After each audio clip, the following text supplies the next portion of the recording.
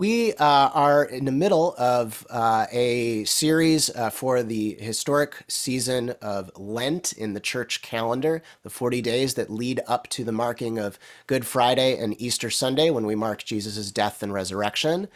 And what we have been doing for Lent is giving up false beliefs for Lent, much like we might give up chocolate for Lent. But in this case, we don't want you to return to these false beliefs afterward. And so we have been digging into a lot of really I don't know, things that maybe don't get talked about very much or things that kind of get swept under the rug. And today is certainly something like that. At this point, I'll say hello to my conversation partners for today before I finish introducing what we're doing today. Let me say hi to Haley, who just led us in prayer. Hey, Haley. Good morning. Nice to see you. And then also we'll say hello to my dear friend, Elizabeth Bertrand. Hi, Elizabeth. Hi, good morning, everyone. Good to see you. Elizabeth is one of my and Kezia's dearest friends in the whole world. We lived together for many years. She was present at the birth of my firstborn.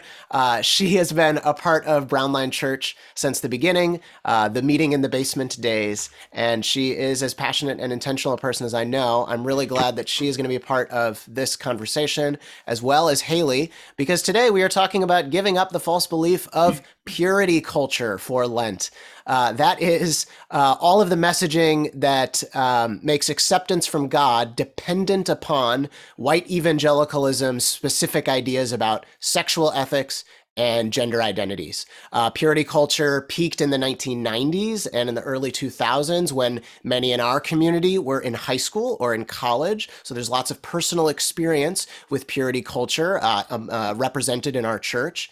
It is less all-consuming of the church youth group experience today, and that is as the result of some very public examples of toxicity, which we'll get into before we're done today.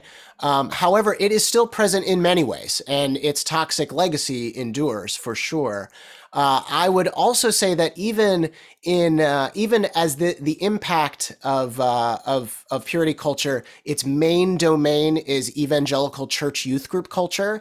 It impacts wider American culture even beyond. So even for a family or a context like mine that I did not grow up uber religious, I think purity culture is in the air, and so it affected what felt taboo even in my life growing up as somebody who is not wrapped up in evangelical church youth group culture. So this is big and it's everywhere, and this is as delicate as an issue as we might talk about here at church. So we wanted to give a few disclaimers. You may have heard these already as we dive in, but we just want to do that for safety's sake. First off, we're going to leave an explicit warning for today's discussion. We are talking obviously about sexual ethics. So if you have younger kids around as you're joining in today, we recommend listening on headphones. We're kind of glad this is an online Sunday. It makes it a little bit easier to do that. And then maybe you can decide afterwards, depending on what your age your kids are, whether you want to expose them to this discussion. Second disclaimer is a trigger warning. Today's discussion will include the mention of sexual abuse and trauma surrounding sexual identity or gender identity. These mentions will not be detailed recountings. And finally, disclaimer 3, the three of us who will be leading today's conversations don't have teenagers currently, and which means some important angles of this conversation might not get a full treatment today. As with all of our discussions for Lent, we would love for you to continue these conversations. So we wrote down a huge amount in the last few weeks as people have had comments or chats during the messages or after the fact and sent us emails. We've learned so much about future topics that we need to discuss. Bring it on today. That sounds good. If there's an angle that you feel needs to be discussed and is not, we will talk about it. So let us know either in the chat or emailing us later. All right.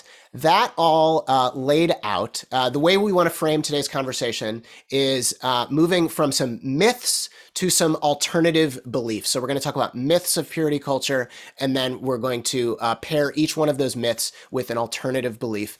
Haley, if I could pass it to you to kick us off for our first myth and alternative belief. Thank you. Yeah. So this first myth that we are going to be talking about today is that our bodies are bad. And the new alternative that we can look to instead is that our bodies are a gift and safe exploration is necessary to developing a healthy sexual ethic. So as we get into this, I think that this is something that seeps into a lot of different areas. Vince, you named this, of things beyond just church culture, but they are uniquely told within church culture because it's not just your body is bad. It's actually like stamped with Jesus. That this isn't just an opinion. It's, well, this is what the Bible says. And so not only is it a damaging message on an embodied level, but it becomes an internalized message that's a whole added layer to work through. So as we're thinking about this within purity culture, I think we're set up really easily to be at war with our own bodies. This idea that the spirit is willing, but the flesh is weak, the tension of body and mind or body and soul. It's this messaging that you are a divided human being. And instead of trying to heal that divide, the divide is actually a good thing and you should maintain it. For women, I think this turns into a message of denying any type of any sexuality, any type of desire or preference or things like that. So for women, it becomes deny, deny, deny. And then once you're in the context of marriage, be used. And for men, it becomes control, control, control. And then once you're in the context of marriage, dominate. And clearly neither of those create any type of a healthy mindset for understanding or for loving our bodies.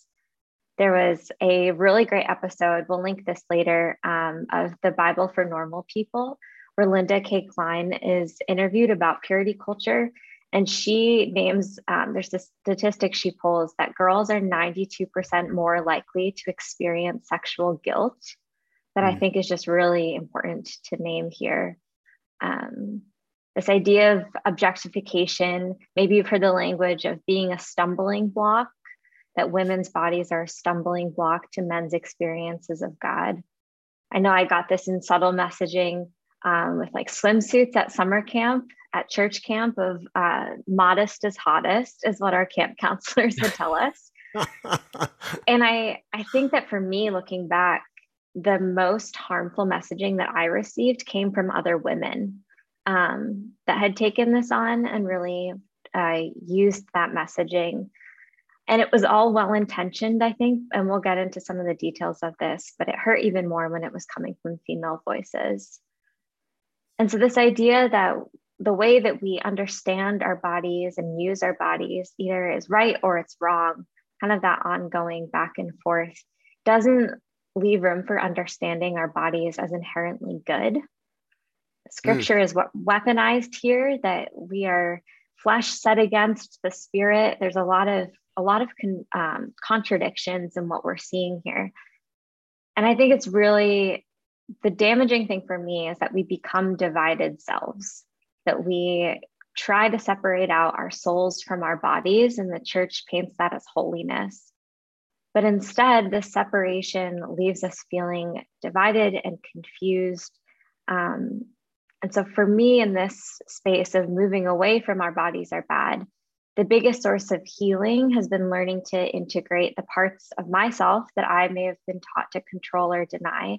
And maybe that's helpful for you too, that an embrace of the body is far more important than judging the body or trying to separate out body and soul. But that's been my reflection here of the myth beyond our bodies are bad. Yeah, Elizabeth, I'm super curious what you have to add to that. Yeah, I mean, Haley, I totally resonate with everything that you've just stated. And for me, actually, dressing modestly was so deeply ingrained in me. What I came to learn was that how I dress could cause a man, as you stated earlier, to stumble, which was, of course, a sin. Because of that, to this day, the body parts that I find the most attractive about me are the hardest to show off. The truth, though, is that we are fearfully and wonderfully made, as scripture says. We are made in God's image, and God delights in how he made us, and our bodies are a gift from him. Yeah, I was going to say, kind of building on that, Elizabeth, that just like the anxiety around deny and control, and just what that builds is we talk, the myth here is that is labeling things as bad, and you get in such a tunnel of anxiety when you feel like I am a bad person. And so if there is any way out of say that you are trapped in something that is leaving you with regret, or is leaving you with shame, or is leaving you with fear, or is leaving you with something that you're not sure you can share out loud, in no way is you feeling like a bad person going to get you out of that. It's going to keep you stuck in that. If if we can allow for, I don't know, maybe I'll regret this afterwards, and it'll be something that I have to think about. But if you'll allow for some crass humor, I want to share one of the greatest gifts I've ever seen is a series of images, and I'll paint the picture for you. So first, it's like a young man, and then the next image is zooming out to see that young man among a crowded street of people, and then the next image zooms out more and it sees a whole neighborhood where that crowd of people is, and then it zooms out more and it sees the whole city of where that neighborhood is, and then it zooms out more to see a map of like the continents. You see like the North America and South America, and then it zooms out more and you see all of planet Earth, and then it zooms out more and you see the solar system, and then it zooms out more and you see the Milky Way galaxy, and then it ends with a final image, which is like a Greek god, Zeus looking white bearded god, looking angry and pointing a finger and saying, "Don't masturbate." And that's the series of images that you watch. Like, you watch from a young man all the way up to that, and it's like, oh, in the vastness of the universe, this is God's message. And control or deny, right? Exactly what you were kind of building on, Haley.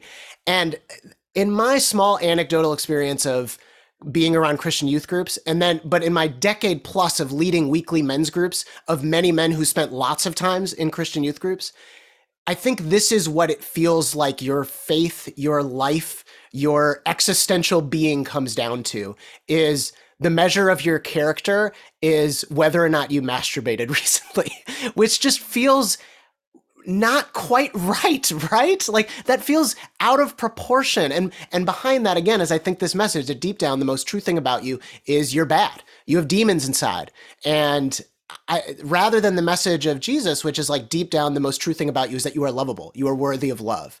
If our starting point is that, I just think that we react to the natural exploration that comes with as kids develop, as human beings develop.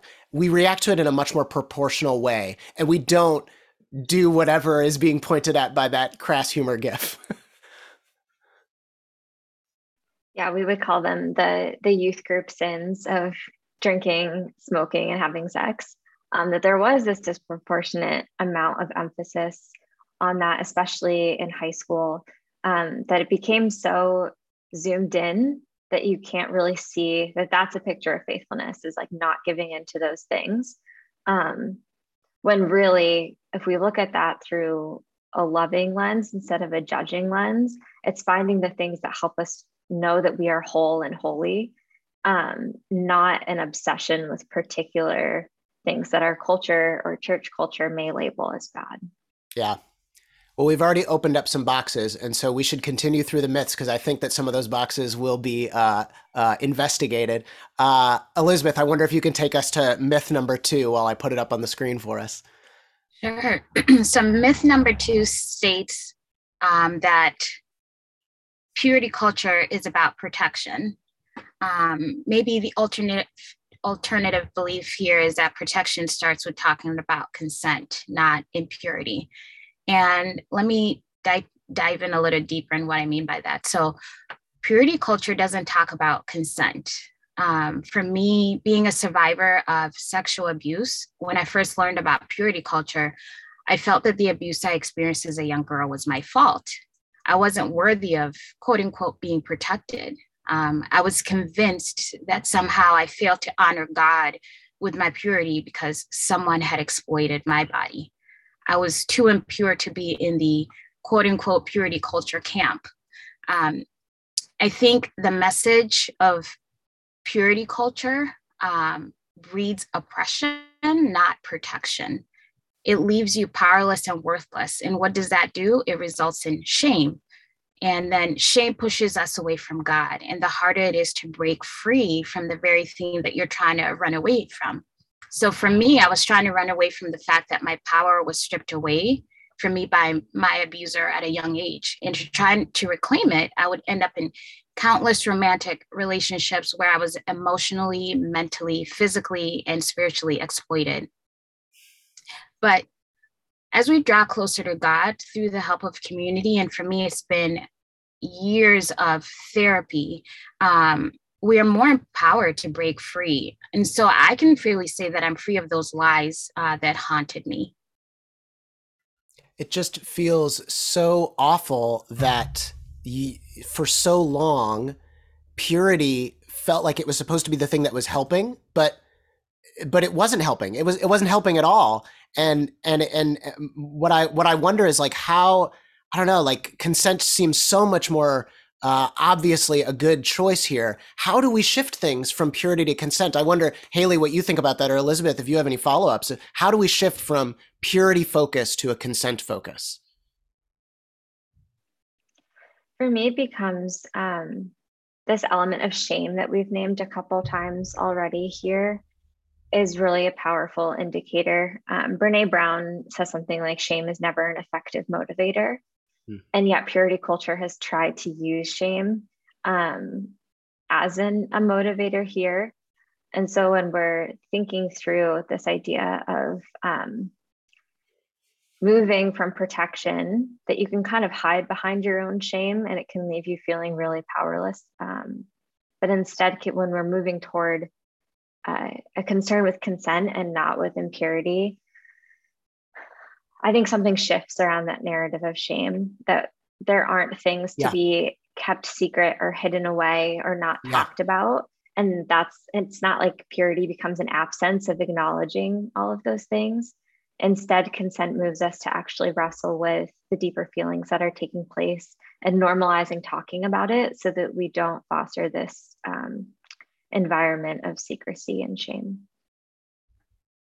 Yeah, learning to name too what you're okay with and what you're not okay with, I think is a great way to start versus having somebody else name it for you. And I think growing up in that purity culture, it was named for us what was in, what was out, what you should do, what you shouldn't do. It didn't leave room for your own feelings about it. Yeah, there's something about that being externally and placed upon you that, you know, there's no ownership over the sexual ethic that you are trying to build in a healthy way. Whereas what you're talking about, Elizabeth, is if the messages that we are receiving as we are trying to develop whatever our healthy sexual ethic is going to be, if it's about consent, if it's about ownership over what you need, what you don't need, what you want, what you don't want, there's so much more that's internally motivated. It's not externally forced upon you that you have to fit into.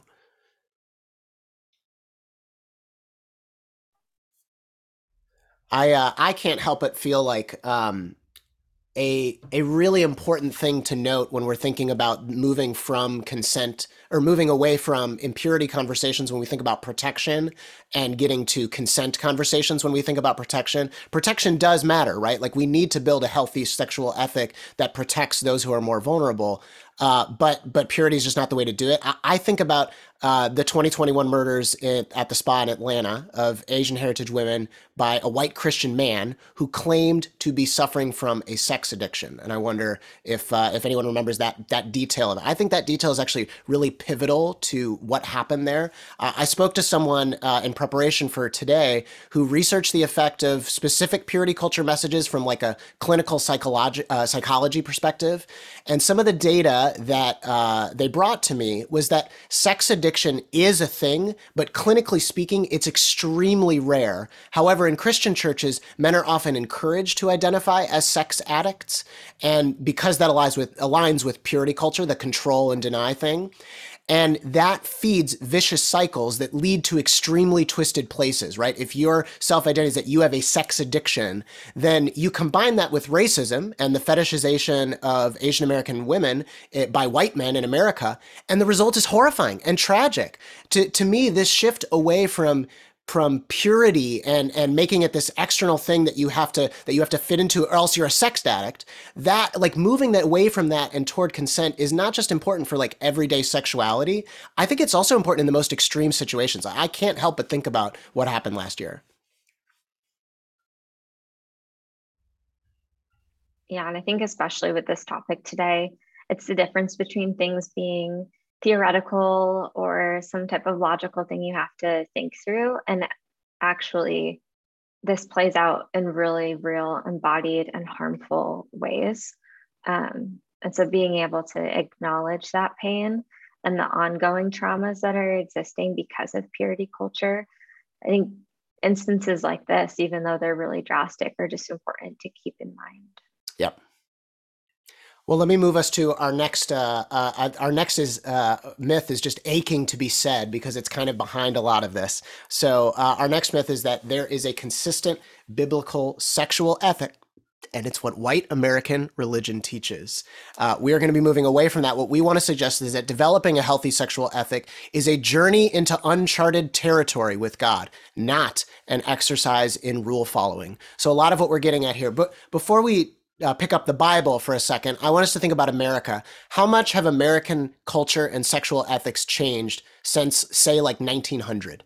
How much have they changed since the 1960s? How much have they changed even in the last 25 years?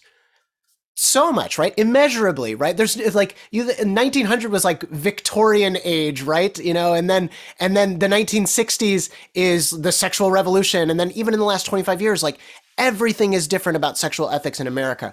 The reason I bring that up is to say the Bible is a collection of writings that were written and edited and compiled over even more time than that, even more time than what we just talked about in America, like vastly more time than what we just talked about in 100 years in American history or 120 years in American history. We're talking thousands of years. The point is that over that time, like there are so many different ethics that we see represented in the Bible. If we trace the different time periods that are addressed or that are being represented by our authors, large portions of the Bible include things like polygamy, incest, sexual abuse, divorce, and make no comment whatsoever about the morality or immorality of those things. We visited one of those passages 2 weeks ago as we discussed the story of Hagar and Abraham and Sarah. And when there are instances in which moral comments are made in the pages of the Bible about things that are sexual in nature, different parts of the Bible contradict each other. And so, there is the fact that Jesus did talk a great deal about things that absolutely can apply to sexual ethics in our modern day. And that's a great starting point. We're going to pick that up in a second. But in no place anywhere does Jesus ever express or claim to express a timeless sexual ethic. And so what we want to make clear is it's important to just kind of live in a place where we acknowledge that the Bible does not pitch a like universal consistent ethic about sex. It actually is pretty all over the place and morally repugnant on a lot of terms that many of us would look at today from our lens here in 21st century America.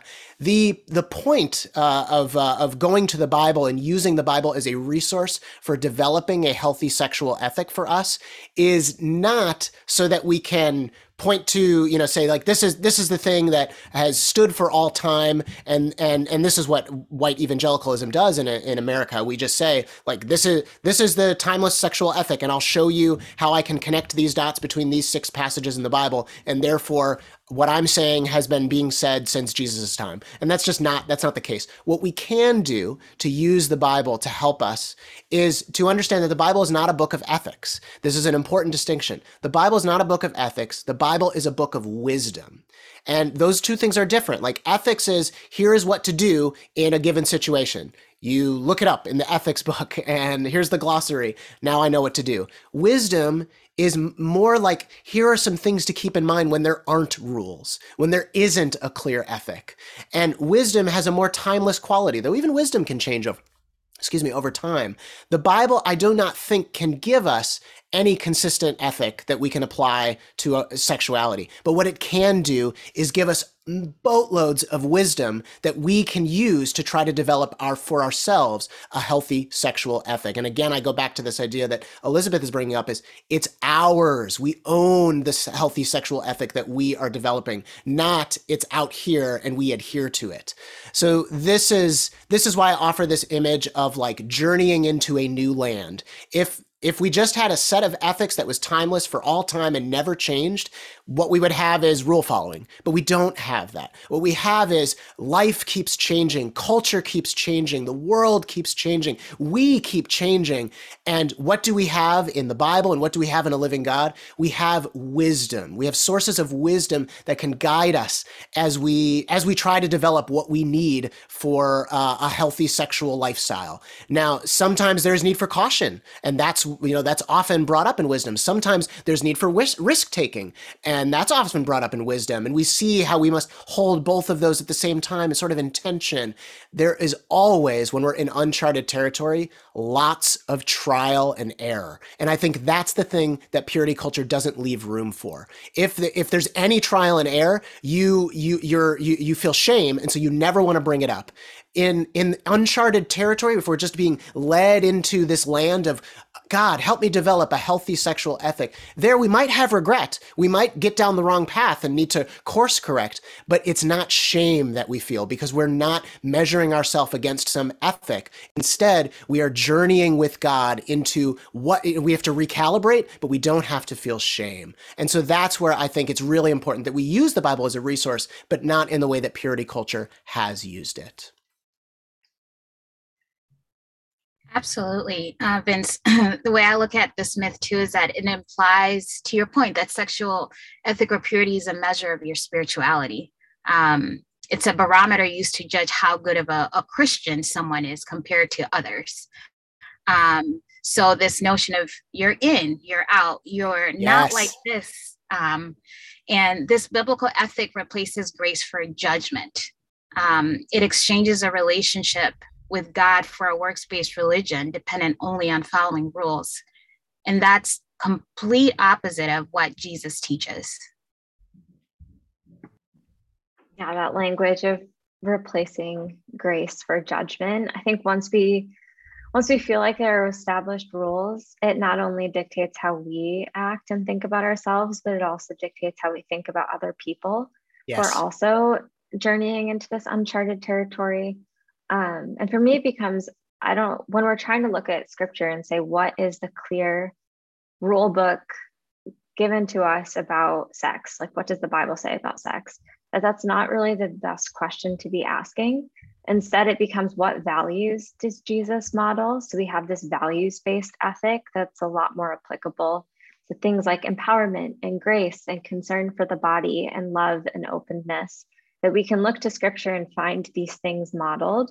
And it directly correlates with this journeying into uncharted territory, far more than keeping in mind an exact roadmap and then getting into that land and being like, wait, this isn't actually the way that the road is laid out. Yeah, there's a lot of pressure, I think, in, obviously we're talking about that behind purity culture, but there's even, I think, people who want to hold purity culture at arm's length because a lot of it feels toxic. There's still a lot of pressure to provide, here are the clear guidelines, here are the clear ethics that, I want these to stand the test of time. Please tell me what is okay and what is not okay. And all of that pressure, I think, it builds back to the shame question, right? And what we're getting at with, like, when we live in a world where we experience a lot of judgment and not a lot of grace, and that is just true. That is baseline true of being human in the 21st century in America. You experience a lot of judgment. You don't always experience very grace. I mean, think about how we experience that in our family lives, how we experience that at work, how we experience that in church for so many people, right? And so it is so tempting to be like, there's too much shame. I don't want to give me the rules quick, but the problem is that it compounds the problem. It doesn't make us safe. It actually makes us more vulnerable to being hurt because shame just compounds and compounds and compounds. Well, let me move us to our next myth. We are coming up to number 4, I think now. Is that right? Yes, we've done 3. So number 4 is if you wait to have sex until you're married, your partner will be perfect and your sex life will be amazing. There is a myth of purity culture. What we are going to drive us toward is an alternative that says a good sex life requires education and open and honest communication. So to tell on myself a little bit in here, personality wise, I am the perfect candidate for a purity culture fanboy. Because I'm a self-disciplined person. This has nothing to do with like morality or integrity. I just mean the way I'm wired. Like this is very early on, the way I was born or the way I was formed at a very young age. I just happen to be a self-disciplined person. Honestly, it's more about like having obsessive compulsive traits than being any person of moral rectitude.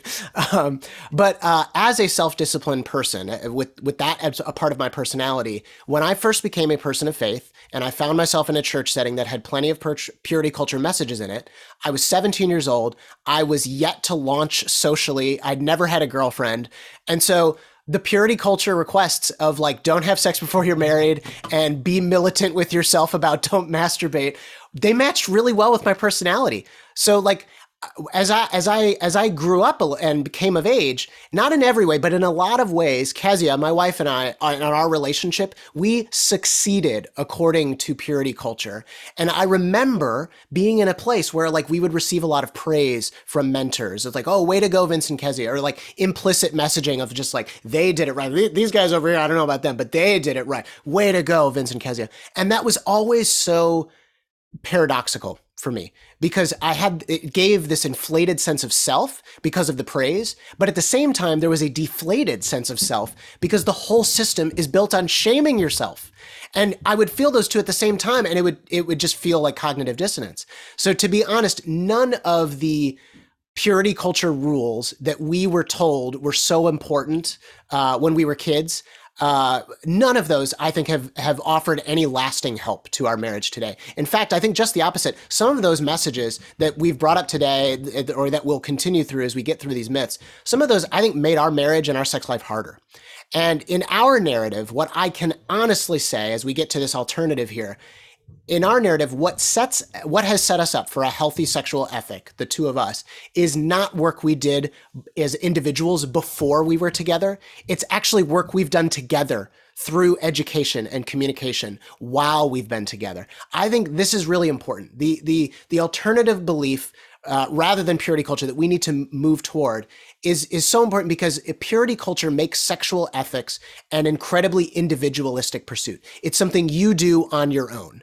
And what we can't know, what I want to say here is we cannot actually know if a sexual ethic that somebody is trying to live by is healthy or not if we're only looking at it individualistically, right? Because we have to consider how it affects other people. If self-disciplined is not by definition a healthy sexual ethic. What if that means the person is so closed off to talking about sex and so they hurt their partner who needs to talk more? That's not healthy, right? What if it means that a person is so afraid to be vulnerable with their partner about this thing because it's always only been able to be personal, and so they bottle up a bunch of stuff and then they hide, or eventually they explode? That's not healthy, right? Self-discipline is not by definition a healthy sexual ethic. A healthy sexual ethic has to be found out in the context of other human beings. It's not an individualistic pursuit. I have a mentor who, when Kezia and I first started dating and then first got married, this mentor was so incredible to me because in a safe way, that his partner was comfortable with and he was comfortable with, he opened up with me about how the two of them had built a healthy sexual ethic. That openness is the number one thing that has helped form a healthy sexual ethic in my life. The number one thing. And then it's Kezia and I learning to communicate by picking up on what they modeled for us. It's not things that we did on our own individualistically in that pursuit of deny and control. It's things that we built together through education and communication. Yeah, Vince, just to add to that notion too, that you'll have this flawless partner and see the stars, the galaxy or whatever when you have sex. if you wait until you're married, twists a relationship with God into a transaction, right? So staying pure equals a dream spouse. Yes, right. So scripture is full of commandments that come with clauses. If you repent of your sin, God forgives you. If you accept Jesus as your savior, God grants you eternal life. But what we don't realize is that the scriptures are not promises, guarantees. We aren't guaranteed the quote unquote perfect spouse. It's really misleading and damaging, especially to single people. And as you mentioned too, without proper preparation, a fulfilling sex life is really not the norm for anyone. When couples find out that this isn't necessarily the case, they feel disillusion, disappointment, and frustration. Now, this is not to say that if you choose to wait until you're married, it is bad. That's not the message here. It's just, it should be a choice that you're not shamed into making. Yep. I think just to bring up what's in the chat here too, a really, really important couple of comments here about how much pressure is put on the wedding night in evangelical church contexts. And I just think that that's a really good point. Like there's all of this built up pressure because of the myth that we're just talking about. And then you discover that, oh, things don't just fall into place because a good, healthy sexual ethic does require education and communication, but you've not been allowed to talk about it because all you've been allowed to do is deny and control. And then you have this disappointing experience. And then you wonder, oh my gosh, like this person must not be right for me. Or you wonder, oh, God must be lying to me. And it's like all of these like unbelievable conclusions that you end up drawing that you didn't have to draw. We never had to get there if we would have had a healthier sexual ethic developed along the way. Absolutely. And yeah, I resonate too with some of the chats here that say it's like flipping on a switch. You can't just flip on a switch and everything that you didn't know, you now know because you're married.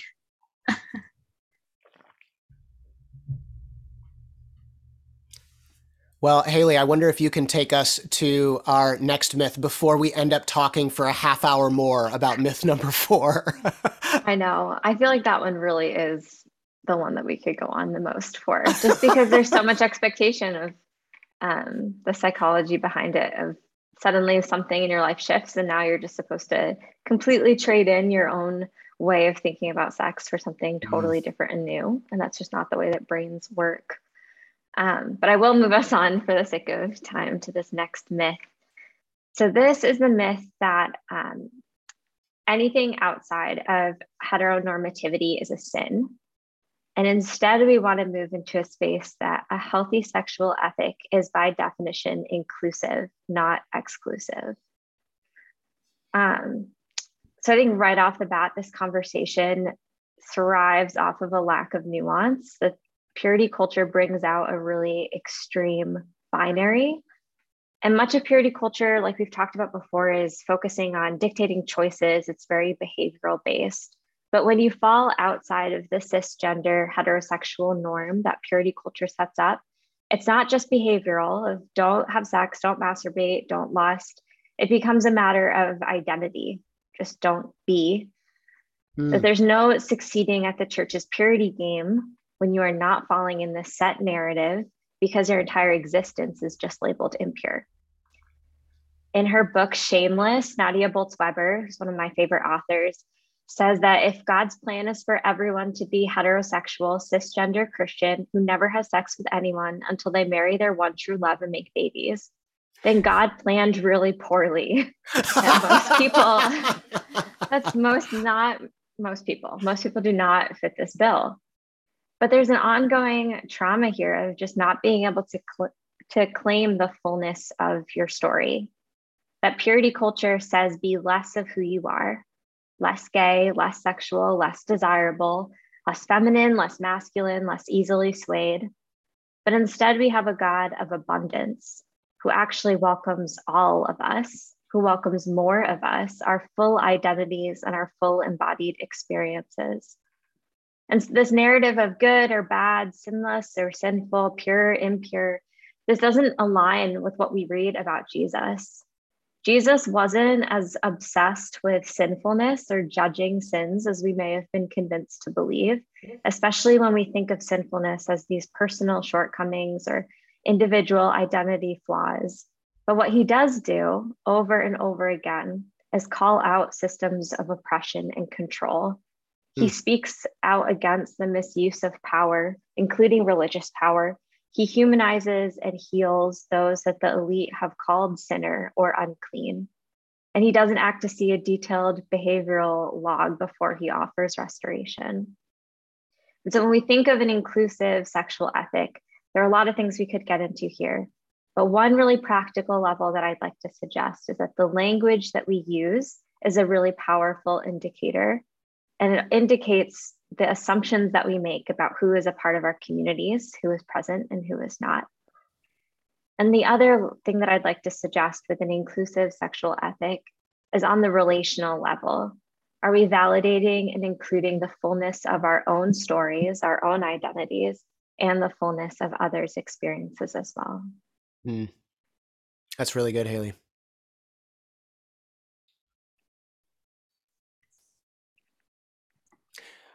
Well, I'm looking at a time, and we want to make sure that we can get to some experiments to offer. So, Elizabeth, can I invite you to take us to our final myth that we're going to discuss before we talk about ways that we can live ourselves into new beliefs? Absolutely. So our final one says losing your virginity before marriage means you're damaged goods. And the alternative belief here is that no sexual evil nor sexual regret can separate us from the love of God that is in Christ Jesus. Romans 8:38. So as I learned it, losing your virginity before marriage means you're no better than a piece of chewed up gum. I don't know if any of you that lived in that culture heard that before. And so, to put it bluntly, the push for virginity equating to purity implies that your worth and value lie in between your legs. I certainly felt this to be true of me, as I previously mentioned. Having been a survivor of sexual abuse I was already sexually impure, so I had nothing to offer. So for me, I was like, screw it. I'm already damaged goods, so it doesn't matter if I officially lose my virginity before marriage. And so for those of us that grew up in purity culture, you may have also gotten a purity ring. I remember being given a purity ring, and I can vividly remember what it looks like. And I was also given the book, I Kissed Dating Goodbye. But because, again, like I mentioned, I already felt like I didn't belong in purity culture. I only chose to wear it during church settings to fit in, and I would take it off any other times because it felt like I was just carrying around this ring, this shame ring. And that burden was too heavy to carry all day. And that's why I would take it off. For a long time, I also felt like God was punishing me. When I looked around and most of everyone I knew was married with kids, and I was still single at 30. I can't believe that this was not that long ago that I believed this. I mean, I believed that because of my actions, I would never find love. But it really did take doing some personal work, again, in therapy for me, and speaking about it with my close community friends, and speaking about it out loud to believe I wasn't ruined because I had sex before marriage or that I was sexually assaulted. And so the truth is, not being a virgin doesn't mean you're less than, broken, or undeserving of love. It doesn't make you unworthy of a loving, godly spouse, a strong, blessed marriage, or a healthy sex life. And it certainly doesn't mean that your moral compass is in your nether regions versus mind and heart. No sexual evil, no sexual regret can separate us from the love of God that is in Christ Jesus, as Romans 8:38 puts it. Amen, Elizabeth. I think that it is so it is heartbreaking, it is infuriating, it is a lot of things that the messages that were so harmful to you are pitched as though they're protecting you. And that just adds to the frustration and the infuriating feelings and the humiliation. And I'm I'm honored that you would share with us all of this. Mm-hmm. Absolutely. As you mentioned, speaking about it out loud only begins to break those chains that have been wrapped around us, only begins to unshackle those lies. And that is my prayer for my child and going forward. Yeah. I had seen, similar to the piece of chewed up gum image, I've seen the exercise of you have a construction paper heart, and each instance of being impure, you rip off a piece of that, and then you're just left with crumpled paper that can't be put back together. And that's just so fundamentally counters the actual narrative that we get when we're following Jesus. This idea that the unconditional love of God is conditional based on these certain behaviors in your life.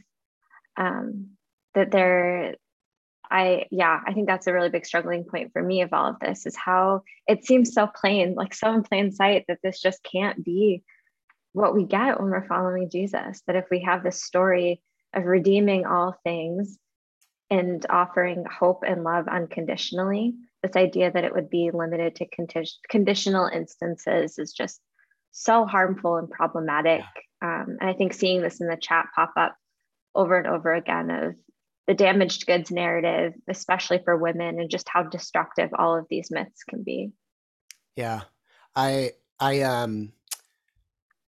think a worthwhile follow-up at some point that we should have as a community talking about this is how far apart what purity culture and the messages we're talking about are from proper understandings of development of the brain for kids. Like, this feels really related to the way that we in our culture place so much pressure on 18 and 17-year-old kids to decide the future of their life, and how many people like go through like this, counseling and high schools and make big decisions about their next steps. And then like 10 years later, realize like, I had no idea. I didn't know who I was at 17, 18 years old, or it also feels related to the way that we, our carceral system in this country, when the fact is like the brain is not, development of the brain is not fully finished until you're 26 years old. And yet we have such drastic responses to situations of being impure in our legal system when you're like 17, 18 years old. Like there's more threads to pull here. So yeah, but we can't really get into those today. So let me move us to kind of a final movement for today before we close up. I want us to kind of, maybe we'll do this more rapid fire mode, Elizabeth and Haley, since we've had such an awesome conversation. But what we would like to do is speak to some ways to live ourselves into new. We have thoroughly acknowledged that we need alternative beliefs other than what purity culture pitches to us. And so, what does it mean for us to live ourselves into a new way of believing that is developing a healthy sexual ethic? Because that is so important. The first thing that I want to suggest is to incentivize truth-telling rather than hiding. Incentivize truth-telling rather than hiding. I think that when we are in our relationships ourselves, or we're thinking about children or teenagers in our lives, when we reward truth-telling, when we talk about how connected we feel when things are in the light, we resist that temptation to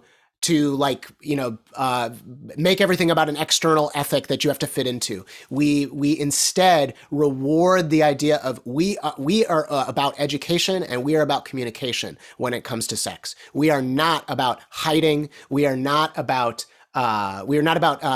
being some perfect version of pure, and then we're not about shame as a result of, because that no one can ever be perfect, right? We are about truth telling, and so that's my first one that I just want to throw out. Haley, what would you throw out? Yeah, so I think it's really important to be able to name ways that we've been complicit in purity culture. Elizabeth brought up the Joshua Harris book, I Kissed Dating Goodbye. And I think that his journey with some of this is really fascinating to see. Nadia Bolz-Weber interviewed him on her podcast, and he actually issues public apology and takes back most of what was written in I Kissed Dating Goodbye. It's no longer in print, it's been unpublished. And he kind of went on this apology tour, acknowledging and listening to people who had been hurt by this programming and not coming at it from a defensive or trying to justify things, but just listening and being committed to doing better in the future. And so some of us might need to notice and name the ways that this has impacted us. And some of us might need to notice and name and apologize for the ways that we have been complicit and used this messaging in different settings. But Vince, do you have a third one here? Yeah, a third one that I would throw out is to trust that God trusts is essentially what I'm saying. Like purity culture kind of treats trust from God as though it like could disappear at any moment, because if you step out of line or you don't follow the purity culture rules, all is over, right? Like you're the promises that Elizabeth was talking about are gone off the table. You are, damaged goods, and so therefore you are guilty until proven innocent with God. And I just think that like we've got to get outside of that. And so my encouragement is we've been talking about frequently it kind of comes up this image for listening to God. We imagine God speaks in yellow lights rather than red lights and green lights. This is so useful, I think, to building a reality where God trusts. When you come to a yellow light, you can go through it or you can stop. God trusts you. We insist, purity culture certainly insists that God speaks in red lights or green lights. What I want to suggest is that we look to the God who speaks in yellow lights, who partners with us, who offers us trust. Are there situations in which are there people who are in situations where like they don't have God's trust? Of course there are. Like there are situations where God might withhold trust from somebody because they persist in dishonesty or hiding. Right? There are situations where God will withhold trust from people because they harm other people. Right? By their choices, by their sexual ethics choices, and that matters. But I think that for the most of us, where when we're talking about our everyday sexuality, my guess is that God trusts you, and you can trust that God trusts you and is speaking to you in yellow lights. And if you have a regret, if you get off track, again, we're on that journey, and you can get yourself back, and you don't have to feel shame to get yourself back to the path you want to be on. We can trust that God trusts us, and it's not going to evaporate in a moment. Yeah, the yellow light imagery has been really helpful for me lately. And the last one here, this is a tiny bit of thinking yourself into a new way of living, but not really. But I think because purity culture is such automatic programming in a lot of settings, that in order to name ways you've been complicit, or in order to recognize how you've been formed by this, you need to surround yourself with voices and content that's coming from a different angle. So we're going to upload a resource list in Discord, and I would love for this to be a collaborative effort too, for people to be able to tag on things that have helped them, music and books and podcasts. And I've even got a TikTok account on here of a mom who walks through how to talk about your body and sex with kids in really age appropriate ways. So there's a lot of resources out there, and we would love to just be able to direct you to some laid out that we have put our stamp of approval on. Very good. Well, at this point, it just feels really important to take, this is like kind of a liminal space we're in, bringing up a conversation that is not going to be brought up in regular everyday conversation, marinating in it, sitting in it, shining a light on it, right? Not hiding. Elizabeth, I think this is an important moment for us. I would love it if you would take us into just a moment of prayer to settle ourselves, to get all we can from this experience, to trust that God sees us and loves us and trusts us as we pray to God and is not withholding from us. That please pray for us, Elizabeth. Absolutely. Please join me in prayer. Gosh, it can be incredibly hard to unlearn beliefs our families and members of our communities or church teach us in childhood. It's a very hard internal struggle that can take time to completely heal. So, God, we come to you. We look to you for healing and developing a healthier, more liberated relationship with our sexual self, whether single or in a relationship. For those that have been told they are ruined because they willingly chose to go against the messages taught to them about purity culture, or if they faced abuse, Jesus, speak your words of truth. May they hear you saying to them that they are resilient, worthy, wonderful, and neither ruined or devalued. For those that look at our bodies with disdain, God, may you put reminders in our daily life of how you made our bodies with creativity, care, and precision. As scripture says, then God looked and called us very good. I pray that when we look at ourselves in the mirror, that truth is reflected back to us, that our bodies are good. For those in marriages or romantic relationships that feel a strain in their sex life as a result of the purity trauma they face, may your love weave through and bring healing. May you restore intimacy. For those that have been forced to feel like you are unnatural because you fall outside of the cisgender heterosexual norm, God sees you and knows you. He doesn't see you as unnatural and not unnatural or less than. He delights in you and who you are. God welcomes you and embraces your identity fully. God, may you meet us all wherever we are in our journey of living ourselves into a new way of thinking. Amen.